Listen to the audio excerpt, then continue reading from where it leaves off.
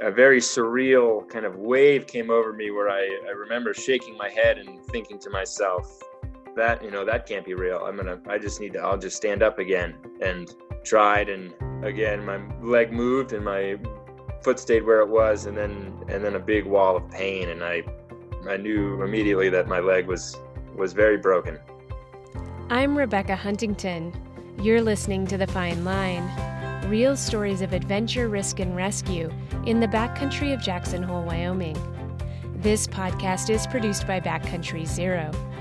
Backcountry Zero is a project of the Teton County Search and Rescue Foundation. You can support this project and the volunteers at Teton County Search and Rescue by making an online donation today. Go to tetoncountysar.org/donate. Thomas Gehling moved to Jackson Hole to ski as much as possible. Although he worked mostly night shifts as a bellman at one of the hotels at Jackson Hole Mountain Resort, he wasn't a resort skier. Instead, he'd been busy logging 40-some days in the backcountry. He'd just successfully completed a traverse on skis from Teton Pass to Four Pines, a popular out-of-bounds area that's reachable from the resort. Legs tired from the long traverse, Thomas was looking forward to riding lifts on February 5, 2019. He made plans to meet up with friends and scrambled to borrow the shared employee ski pass, a perk that came with his job. But in all the excitement, Thomas broke one of his cardinal rules for skiing new terrain. Teton County Sheriff Matt Carr had just helped rescue a snowboarder injured in an avalanche in Granite Canyon, another backcountry descent. Then he got the call from Thomas's party. My name is Thomas Gehling. I grew up in New Hampshire. I've been here in the Jackson Valley for about 4 years now. I started skiing in Vermont in college and really fell in love with it when I moved to Big Sky, Montana, and then the Tetons have really blown me away and fallen in love with it here. Hi, Matt Carr. I am the Teton County Sheriff, and I've been living in Jackson now since 1993. I moved here as a ski instructor, and I've worked at the village ever since I've been here in different roles, and then worked my way into the ski patrol program, and then pursued a career in law enforcement. I had skied at that point, I think 40 days or so in the backcountry, and it was just the first week of February. A number of my friends had always ragged on me for being a bit of a backcountry snob. Tom had been skiing pretty exclusively in the backcountry for a majority of that season. I was definitely far more comfortable with the terrain, skiing inbound, skiing in the backcountry around JHMR. And I was skiing with another friend of mine who grew up in the Jackson area, who was also fairly familiar with the territory. Gavin and Tom were kind of my most reliable ski partners. So my name is Henry Solid, and I grew up in Jackson, and I currently work with the United States Forest Service as a wildland firefighter. It wasn't really until high school that I started skiing outside of the boundaries of JHMR.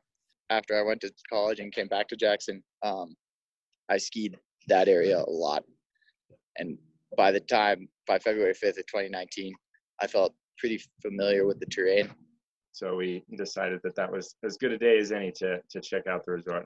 We were a little slow out of the gates. We're trying to meet up with a number of friends. People were coming and going, mostly skiing on the north side of the mountain in the morning. I remember it being a bit of a rude awakening how much downhill skiing takes a toll on the legs. I was getting a little bit abused that morning. It was virtually all new for me, and to a certain extent, I felt like I was along for the ride for most of that day.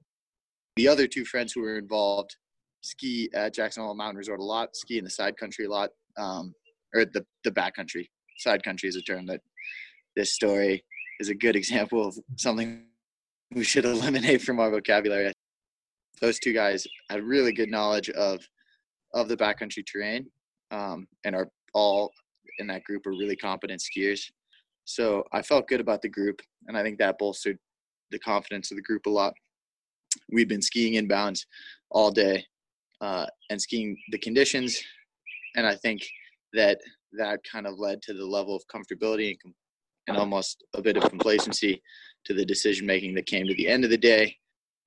And then I think a small break in the weather, the clouds might have parted a bit and a few promising rays of sun came through. The idea found a little traction, and then we started seriously considering whether we thought it would be viable to go south and maybe ski Four Pines. For most of the day, it was four of us. It was Henry Solid, Gavin Hess, and Morgan McGlashan, all folks that have spent quite a bit of time here and know the resort intimately. There were a few others, Teague Manley included, that were kind of back and forth throughout the day, and he did end up joining us when we started booting south. It was one for the books, not only for the snow level in the valley and what we were gearing up to be a fairly epic season overall, but it was also one for the books for search and rescue, in the fact that our short haul program was highly utilized that winter. We had a lot of rescues. In fact, that day, this was our second rescue. And the rescue earlier that day was actually on the granite side of the resort, and took a couple Jenny Lake Rangers in to complete that mission. And I had been the forward ops on that mission. We were dealing with some pretty significant weather challenges. Was not a good day necessarily for helicopters to try to fly. It was a lot of frozen fog, touch and go as to whether we were going to be able to utilize a helicopter for either of these rescues. Sometime around noon that day, we received a call that came through our dispatch center for an injured snowboarder in Granite Canyon. And there was a known location, which was good. It allowed us to understand that when you're standing at the top of the Jackson Hole Mountain Resort, depending upon which direction you decide to travel, it often depends on whose rescue it's going to be. Granite Canyon side happens to be in Grand Teton National Park. Everything south of the resort is a county call. We immediately contacted the Park Service and spoke with the rangers that were on call that day, and we knew we had a rescue in process. It had started snowing a bit the night before, and there was some wind, the usual westerly winds, but they weren't too strong. And throughout the day, skiing on the upper mountain, we didn't really see evidence of wind slabs, and found quite a bit of untracked snow and some steeper terrain that had some rocks and small cliffs, places that you might expect to see avalanche activity. There weren't any major red flags other than just the large snowfall. There was more significant risk for avalanche conditions because of the amount of snow that had taken place or that had fallen. But I thought that those risks could be mitigated enough. And then, of course, one of the factors that was always contributing to us making that decision is we knew that the conditions, because of how much snow had fallen, were going to be good. That was motivating and kind of probably obscuring some of the other things that we could have been focusing on in our decision making.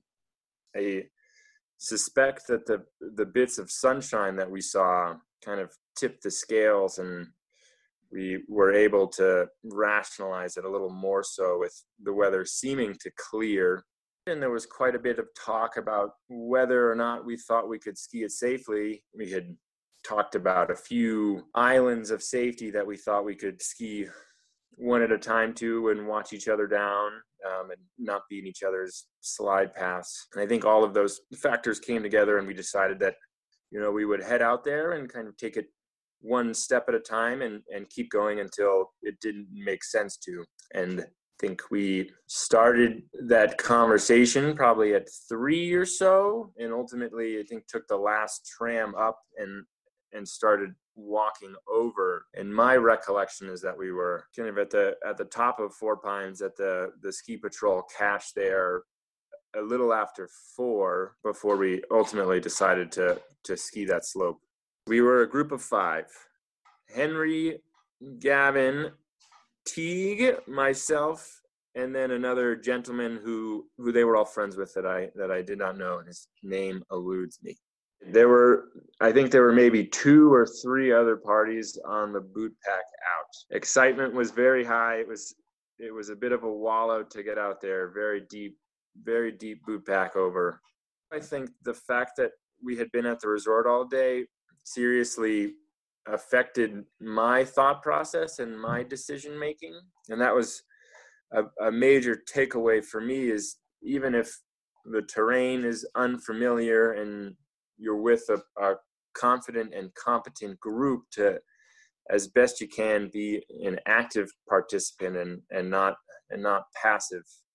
It was a sort of collective high that we thought we could manage the risks, and we would there would be a substantial reward and a long, virtually untouched run. And I think that for all of us, that reward outweighed the hazard that we thought was there. Tom in particular has less experience with that terrain and less knowledge of the routes. So I think what's so unfortunate is that he was, I guess, the least informed on the decision, and then had to face the consequences of our actions that day. This gang, they're all people that I really trust explicitly. Certainly very little kind of cowboy Yahoo culture. We spent quite a bit of time all standing together in that cluster of trees, looking down the slope, trying to identify potential trigger points and places that we knew we wanted to avoid, and also trying to establish places where we thought we could regroup safely and also maintain the longest duration of direct eyes on watching each other ski. I think Teague skied quickly, as well as the other gentleman, and then Gavin went down, and we watched them ski all the way and regroup in a little nook of trees. The snow was deep. It was probably mid-thigh to waist deep, and they were hooting and hollering the whole way. It was very, very exciting. I was very keen to take some turns there. It's just Henry and I still on the slope, and we kind of turned to each other, and he said, "After you." It was very flat lighting. The clouds had set back in a little bit, and there's kind of the occasional snowflake falling, but again, very flat light. That's one thing that really sticks with me. And so for the most part, it just looked like one big blank canvas, just inviting fast skiing. And so I started making turns, and every turn was softer than the next. So I started skiing faster and harder, taking some big Super G style turns. And I do remember taking a left footer and kind of veering away from the tracks. And I remember having kind of one split moment thinking that, something looks a little funny here. And then just a kind of flash of pain and one big somersault through the air. And then I landed on my back in the snow, probably 20, 25 feet below the impact. And as with crashes of that nature, there's kind of a few moments of just heart pounding, adrenaline coursing through the body, trying to pat myself down, and my leg hurt. It hurt right out of the gates, but I've taken some knocks to the shin, and I thought, if I can just get up and keep moving, try to move my leg. And I remember moving my leg, but seeing my foot stay where it was. A very surreal kind of wave came over me, where I remember shaking my head and thinking to myself, that that can't be real. I'll just stand up again. And tried, and again my leg moved and my foot stayed where it was, and then a big wall of pain, and I knew immediately that my leg was very broken. From where I was standing, you weren't able to see the feature that he hit from above. So to me, it just looked like he was skiing through an open powder field and then pretty much exploded. I saw him go over the front of his skis and tumble once or twice. We were able to call out to him. We were all spaced at a point where we could talk to him both from above and from below. And our first attempts at communication, he was pretty quiet, which wasn't a great sign. And then when he did finally respond, he mentioned that his leg was in pain. So at that point, I realized that there some sort of injury had taken place. Definitely didn't know the severity. I could hear them yelling up to me. I remember Gavin's voice in particular, asking, "Are you okay? Are you okay?" And I think I just let out a long moan and said, "My leg's broken. I think we got to call search and rescue right now." So Henry still was above, and he, as soon as he saw, he made his way down. So I skied a very different line and went kind of far out and away from him in order to not ski directly on top of him, and ended up ski cutting right underneath him. He was sitting on his sitting kind of with his pack upslope and his legs stretched in front of him with his hands underneath his injured leg, cradling his leg.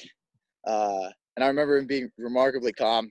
He kind of looks up from where he was looking down at his leg, cradling his knee. And he says, "Henry, I think I broke my leg." And at that point, as soon as I skied underneath him, I could see that his snow pants had been torn open. So right around the shin area, I noticed that his snow pants were already open. And through that opening, I could see his tibia protruding from his leg from a distance. So at that point, it became very clear to me the severity of the situation.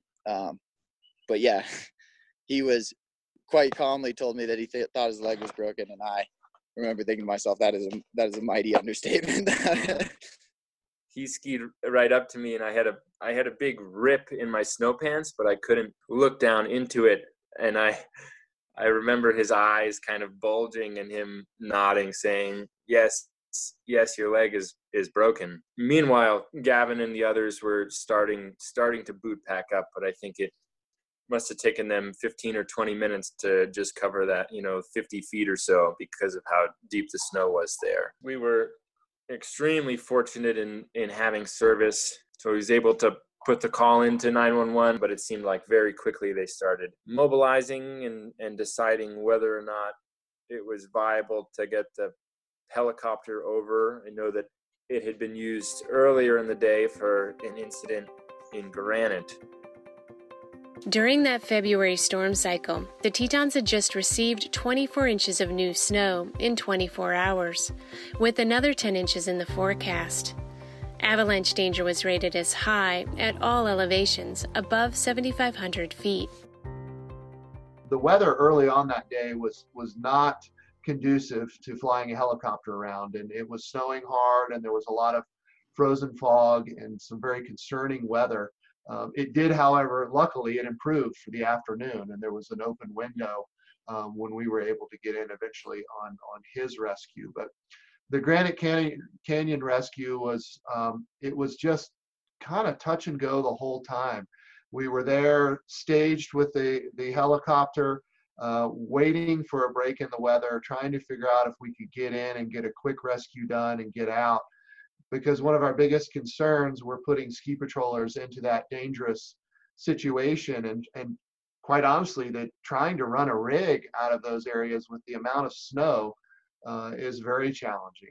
And so the helicopter was certainly the first choice. And not to get into that rescue too much, but we were able to sneak in, make that rescue happen of the injured snowboarder that was caught in an avalanche in Granite Canyon.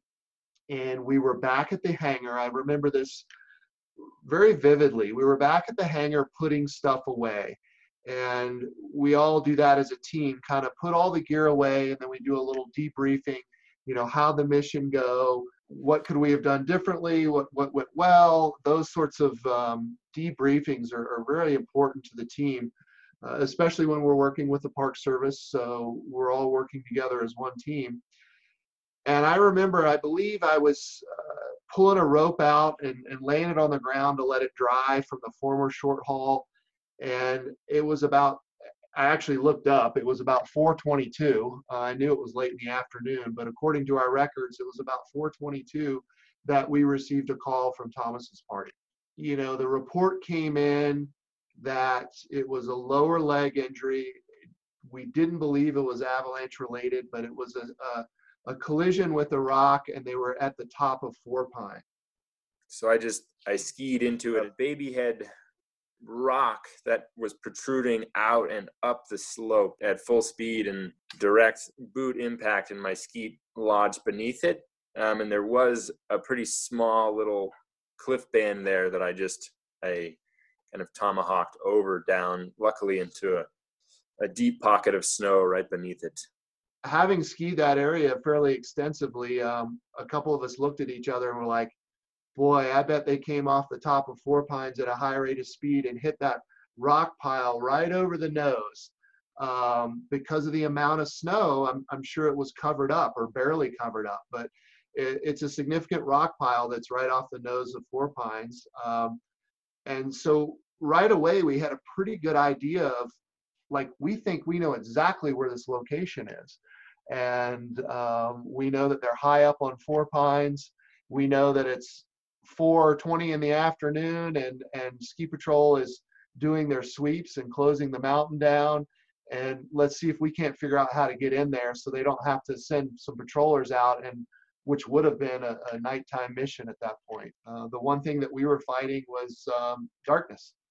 And the end of the day, our helicopters have what we call a pumpkin hour, where we don't fly once the sun sets. We only fly for a half an hour after the official sunset. So we were certainly fighting that in February. Short days, and just, do we have time to pull this mission off? Or are we going to have to rely on ski patrol to affect the mission, which is going to be a long, if not all-nighter, to get it done? I had the most robust kit, including things like a SAM splint and a number of wraps and bandages to secure said splint, but I was lying on top of it, and I probably ought to have just borne a little bit of pain to free up those materials. You know, immediately my judgment, my thought process kind of turned inward a little bit. So we ended up splinting with, I think, avalanche probes, and I think a probe on one side of my leg and the shovel shaft on the other, using ski straps and ace bandages, and packing with, spare gloves. And we had a couple of thermal blankets and hand warmers. So we were able to bundle me up pretty well, and the group kind of pig-piled on top of me. One of the most pressing concern is that I did nick open my popliteal artery in the process. And I remember as soon as Henry came over, he could look down through a big hole in my pant leg and see both superior and inferior portions of my tibia sticking out through my leg. And he said there was, a few moments of calm where he could just see the bone and see the fatty tissues, and then it started spurting blood. So I think blood loss was kind of the immediate and most significant fear, at least for me. The helicopter was critical in this situation. We got a really good report from Thomas's party. I'm not sure who exactly called it in, but we had a known location. We had a significant injury. We were also facing nightfall. And so it was an opportunity, again, if we could utilize the ship, we thought that was the best way to have the best outcome on this mission, to get in there with a significant lower leg injury. It sounded like a lot of bleeding going on.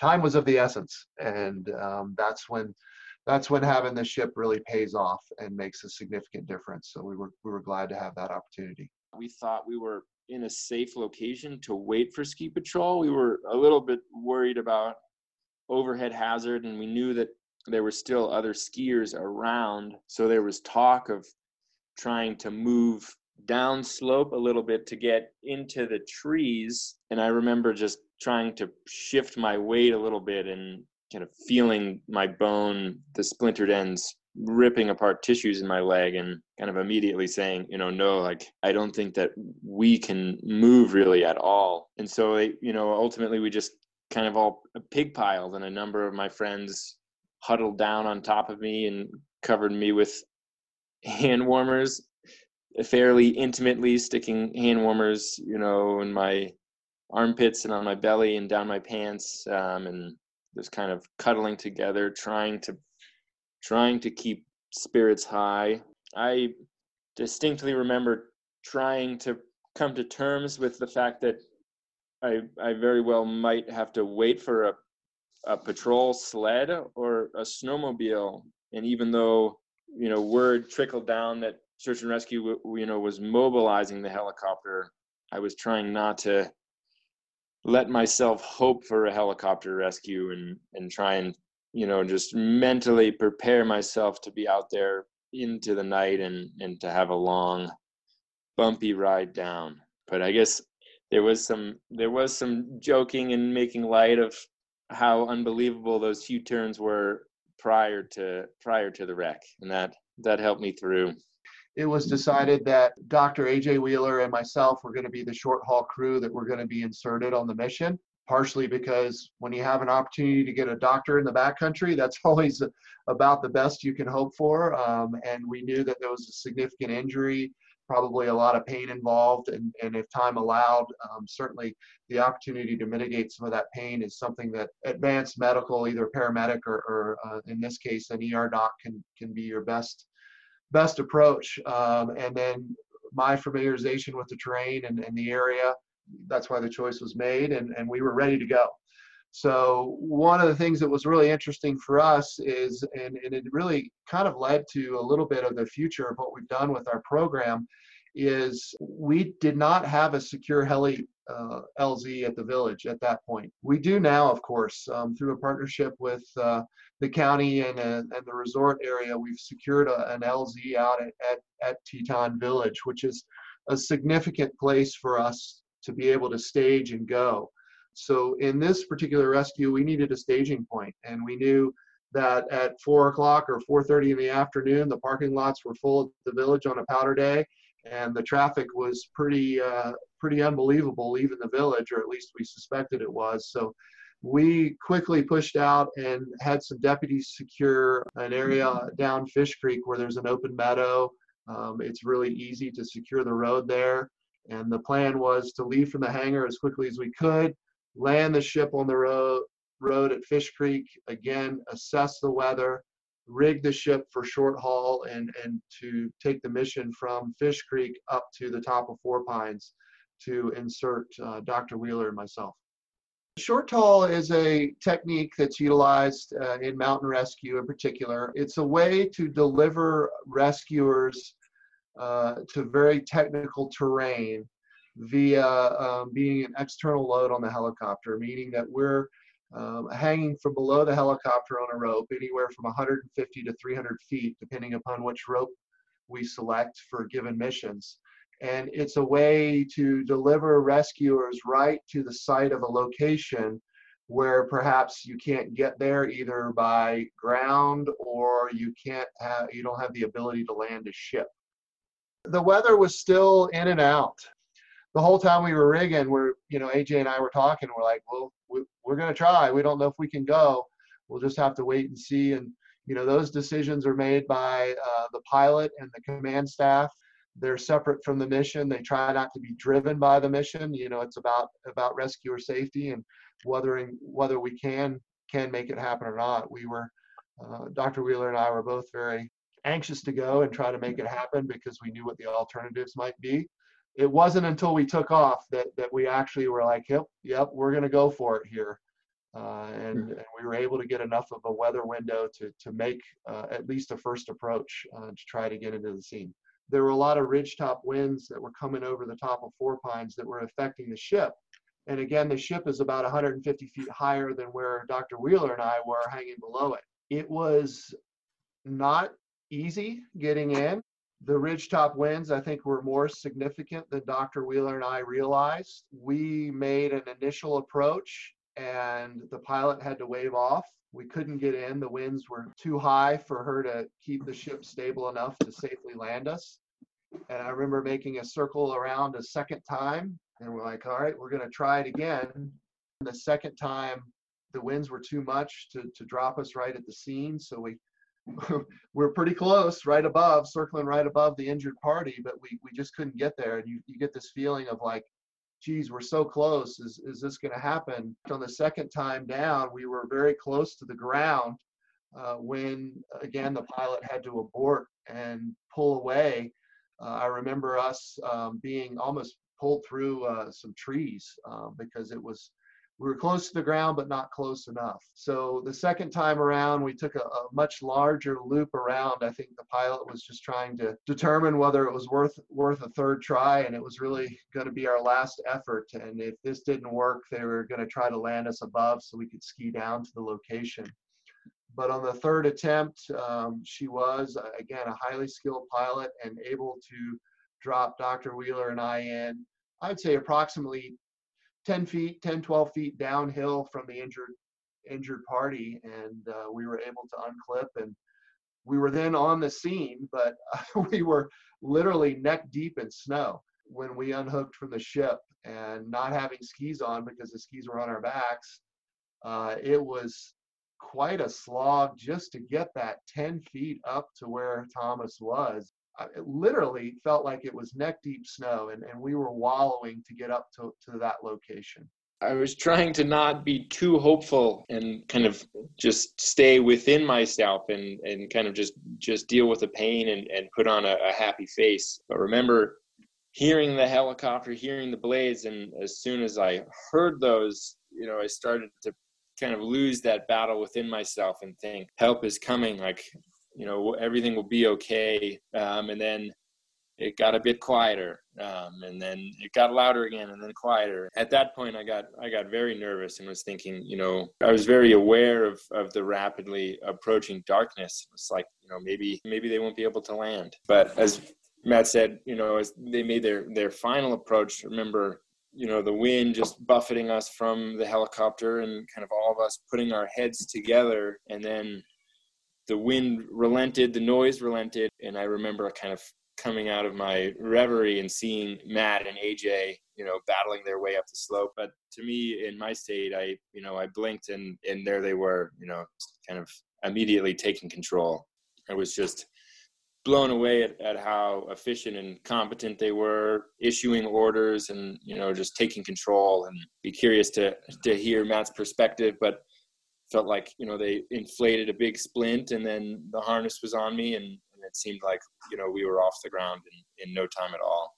When we initially put down, we unclipped from the ship, and the ship took off, it's a very quieting sound. It's like you've got all this noise and all this action going on and snow buffeting up around you, and then you unclip from the ship and it takes off and everything just settles back into the natural environment, and it's a bit of a calming effect. I'll certainly never forget, this is one of the rescues for the books, because as soon as we landed, we've got full helmets, full winter gear on, and we're landing, and the area quiets down, and all of a sudden I hear this voice, "Hey, it's Officer Carr."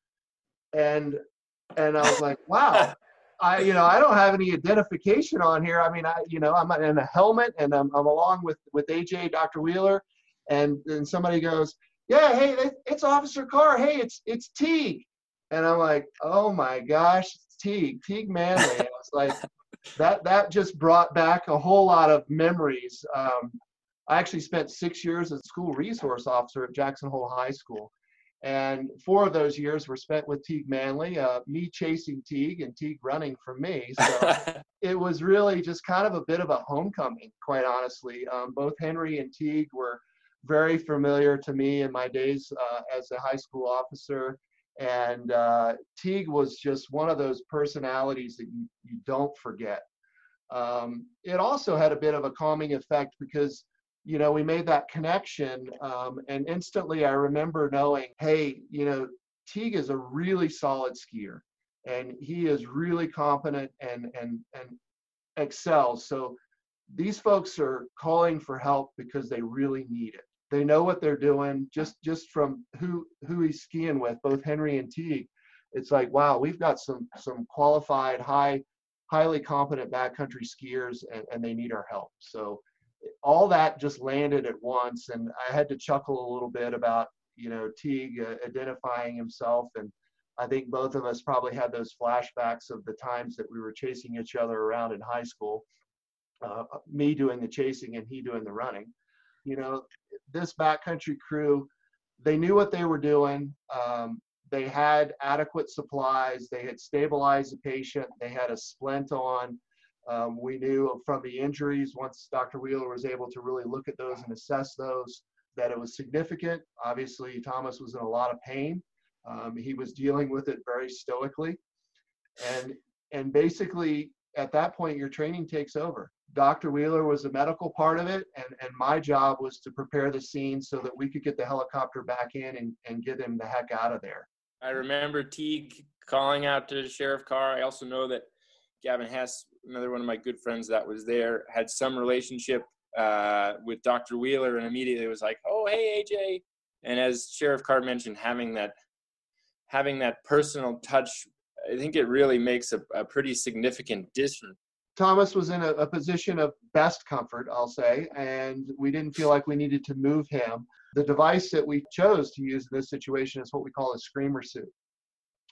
And rather than putting Thomas in a full litter, which takes time, which we didn't have, we used a suit that just goes around your person, basically around your body. You sit in it. It's almost like sitting in a chair that wraps around you.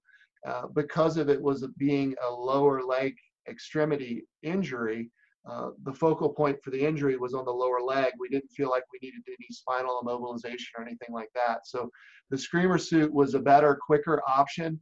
It's also tends to be more comfortable for a patient that has a lower leg injury. So it's also a lot easier and quicker to get on. I remember handing that to Dr. Wheeler, and Thomas, your friends were very helpful in helping get you into that suit and getting that all hooked up as I was trying to prepare all of our gear for the helicopter to come right back in and get us.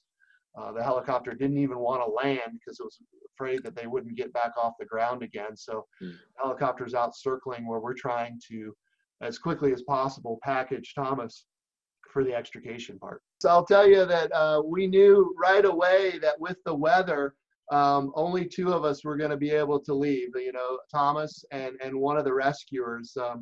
The obvious choice at that point was to send the medical doctor with the patient. And also, I like to joke, if you've ever seen Dr. Wheeler ski, that was another reason to leave me behind and take him out on the helicopter. So we quickly made that decision, that Dr. Wheeler was going to accompany Thomas out on the short haul, and that I was going to ski out with the party. We had to do some follow-up communication with Ski Patrol to let them know our situation, because they were backing us up. They were our backup plan. So we were on our own to ski out at that point. And I distinctly remember, it was a moment of panic. They lifted off the ground, and as soon as they lifted off the ground, they got about 10 or 15 feet off the ground, and something fell from their person.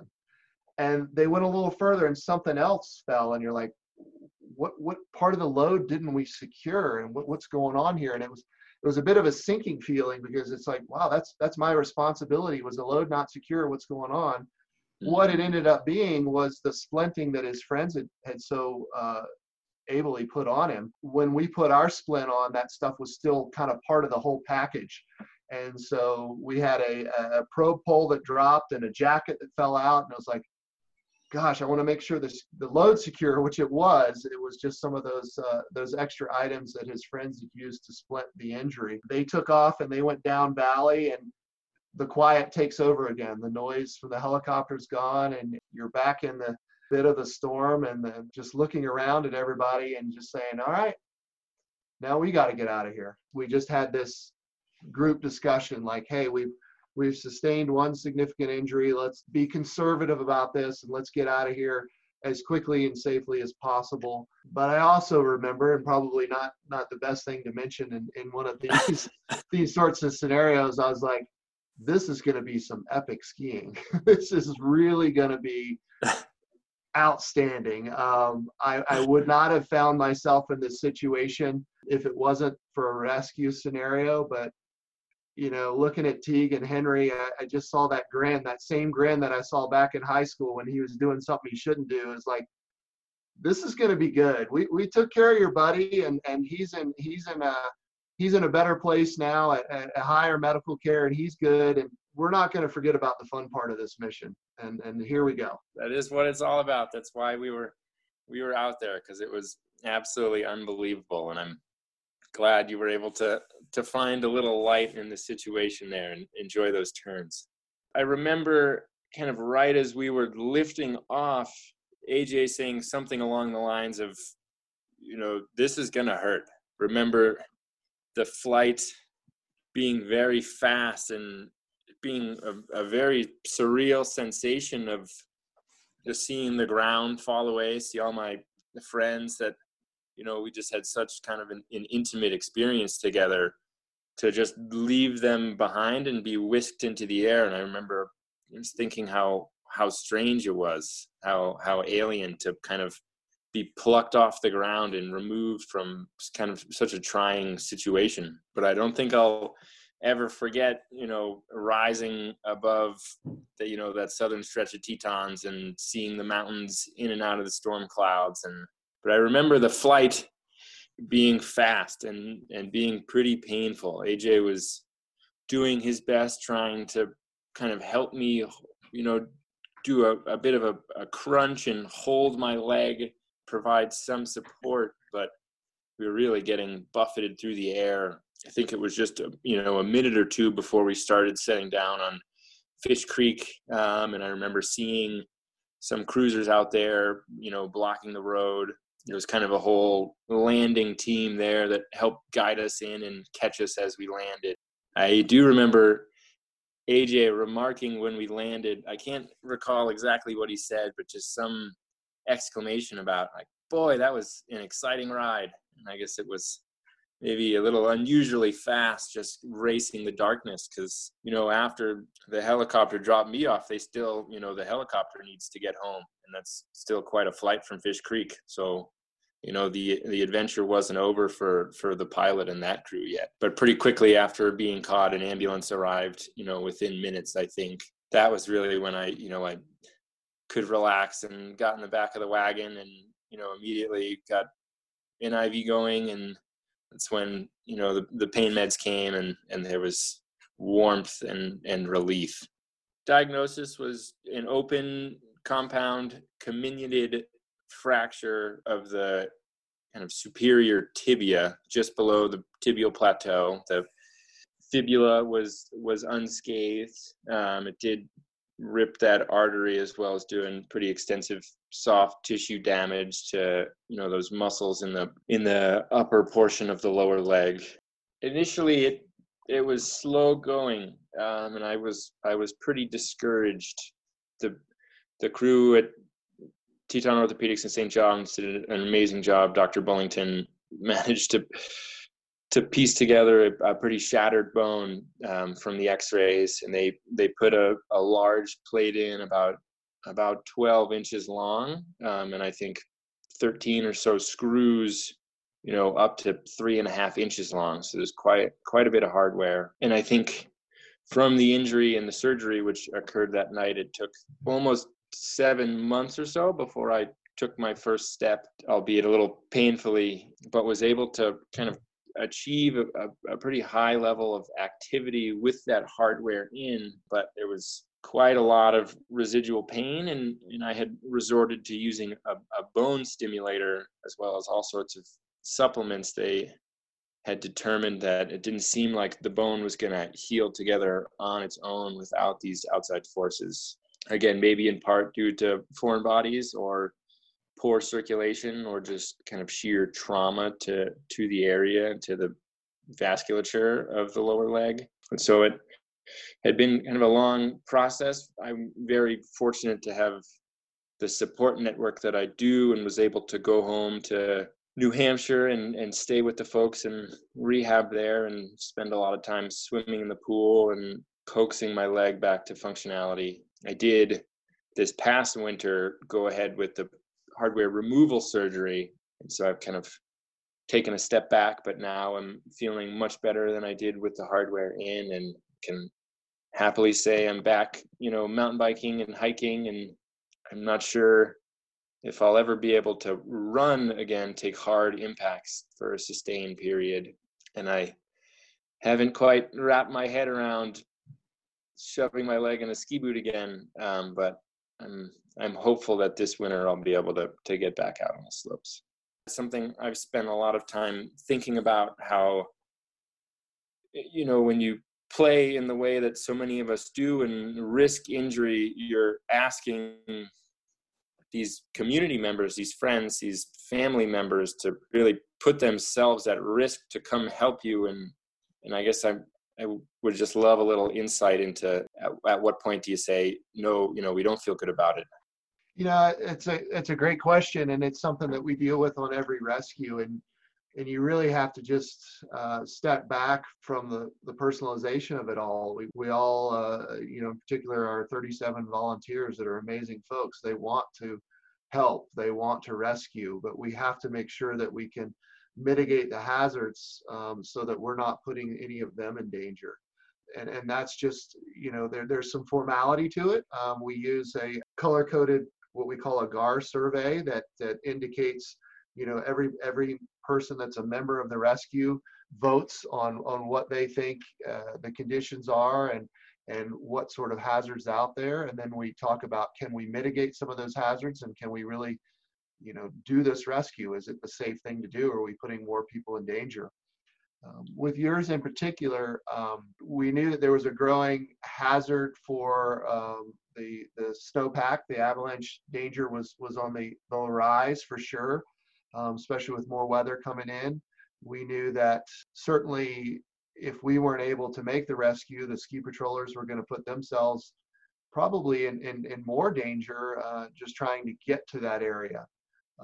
Knowing where you all were on Four Pines, there are certainly, like you said, you guys were very competent backcountry skiers, and there are sections of that you can ski even when the hazards up there a little bit. And so we felt like we could get in there, and the safest way to get in there was to use a ship rather than traveling through some probably more dangerous avalanche terrain to get there. So, all those things, both officially in our GAR process, where we're scoring the mission and feeling like, yes, can we do this safely? And then in the back of their mind, like, what is this going to look like once we get there? Also knowing that, that there were other members of the party that needed to get out safely.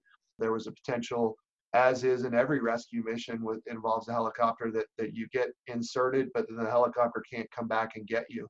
So you have to be prepared for that. So all that goes through your mind, but there's the desire to make this happen and to really have a positive outcome for the injured folks. And you just have to balance those. And it's real game. And that's why we use the incident command structure. We try to separate the command decisions from some of the forward ops decisions. And even if Dr. Wheeler and I were pushing this mission and wanting to get in here, there's folks that are looking over our shoulder that are saying, wait a second, I'm looking at the 30,000 foot view here, and is this really safe? So every one of our missions are that way. So we're used to that. I think the one that maybe has required the largest mental shift was this idea that has been reinforced over many years of playing outside and playing hard. And I guess having been a first responder and now as a wilderness EMT, and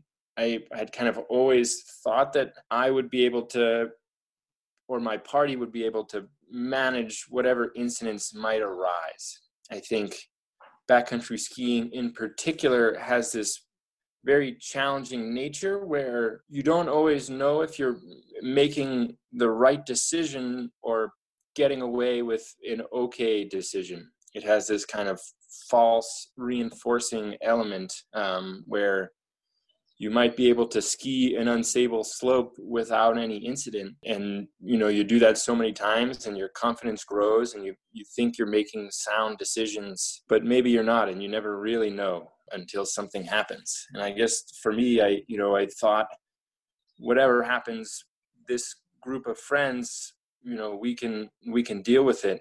It won't ever be me, or it won't be Henry, it won't be Teague, it won't be Gavin that ends up in the newspaper or needs to call someone for help. We weren't jumping off things. We weren't skiing terrain that was especially technical or challenging. And yet the consequences were incredibly grave at that time. And I think that has kind of filtered into any of my decision-making now in backcountry skiing that I do. Just the understanding that any sort of injury that incapacitates a member of your group is very serious, even if you're 30 minutes from what you feel to be civilization and safety. It's a lifetime in the backcountry. And coming to terms with the fact that these things do happen, no matter how prepared you are, no matter how competent you think you might be, that sometimes, things are out of your control. And that's not to say that this was necessarily out of my control, at least the incident itself, what happened, which is another thing that I've kind of come to terms with a little bit. I had tried to adhere to a rule all winter and in previous winters, particularly in these dramatic mountains, that if the terrain is unfamiliar, you maybe take a step back and just ski it a little more conservatively. And I absolutely broke that rule that day and paid the price.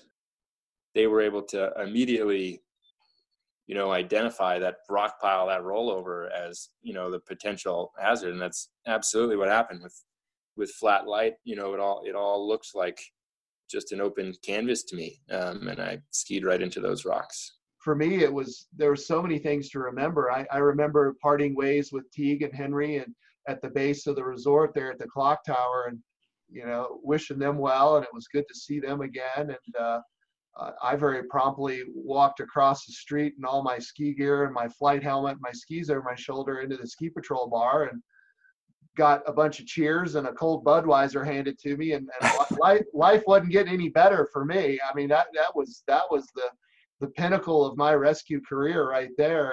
But at the same time, knowing in the back of my mind, you're laying on some hospital table somewhere, probably going through some extensive surgeries. It means a lot, Matt. And I can't express my gratitude to everyone at Teton County Search and Rescue, the ski patrol, all my friends and family.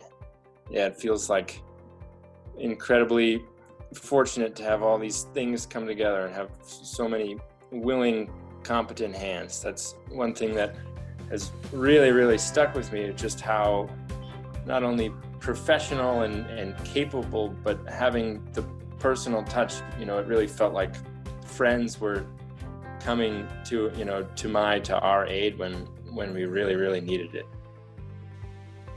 This is Rebecca Huntington, and you're listening to The Fine Line. Rescue helicopters were not always available in Jackson Hole. But thanks to community efforts, Teton County Search and Rescue's helicopter is now a priority throughout the year. To enable this life-saving service, you can make a donation today at www.tetoncountysar.org/heli-yes. Your donations make complicated rescues like this one possible. This podcast is produced by Backcountry Zero, a vision of the Teton County Search and Rescue Foundation to reduce fatalities and serious injuries in the Tetons. Find out more at backcountryzero.com.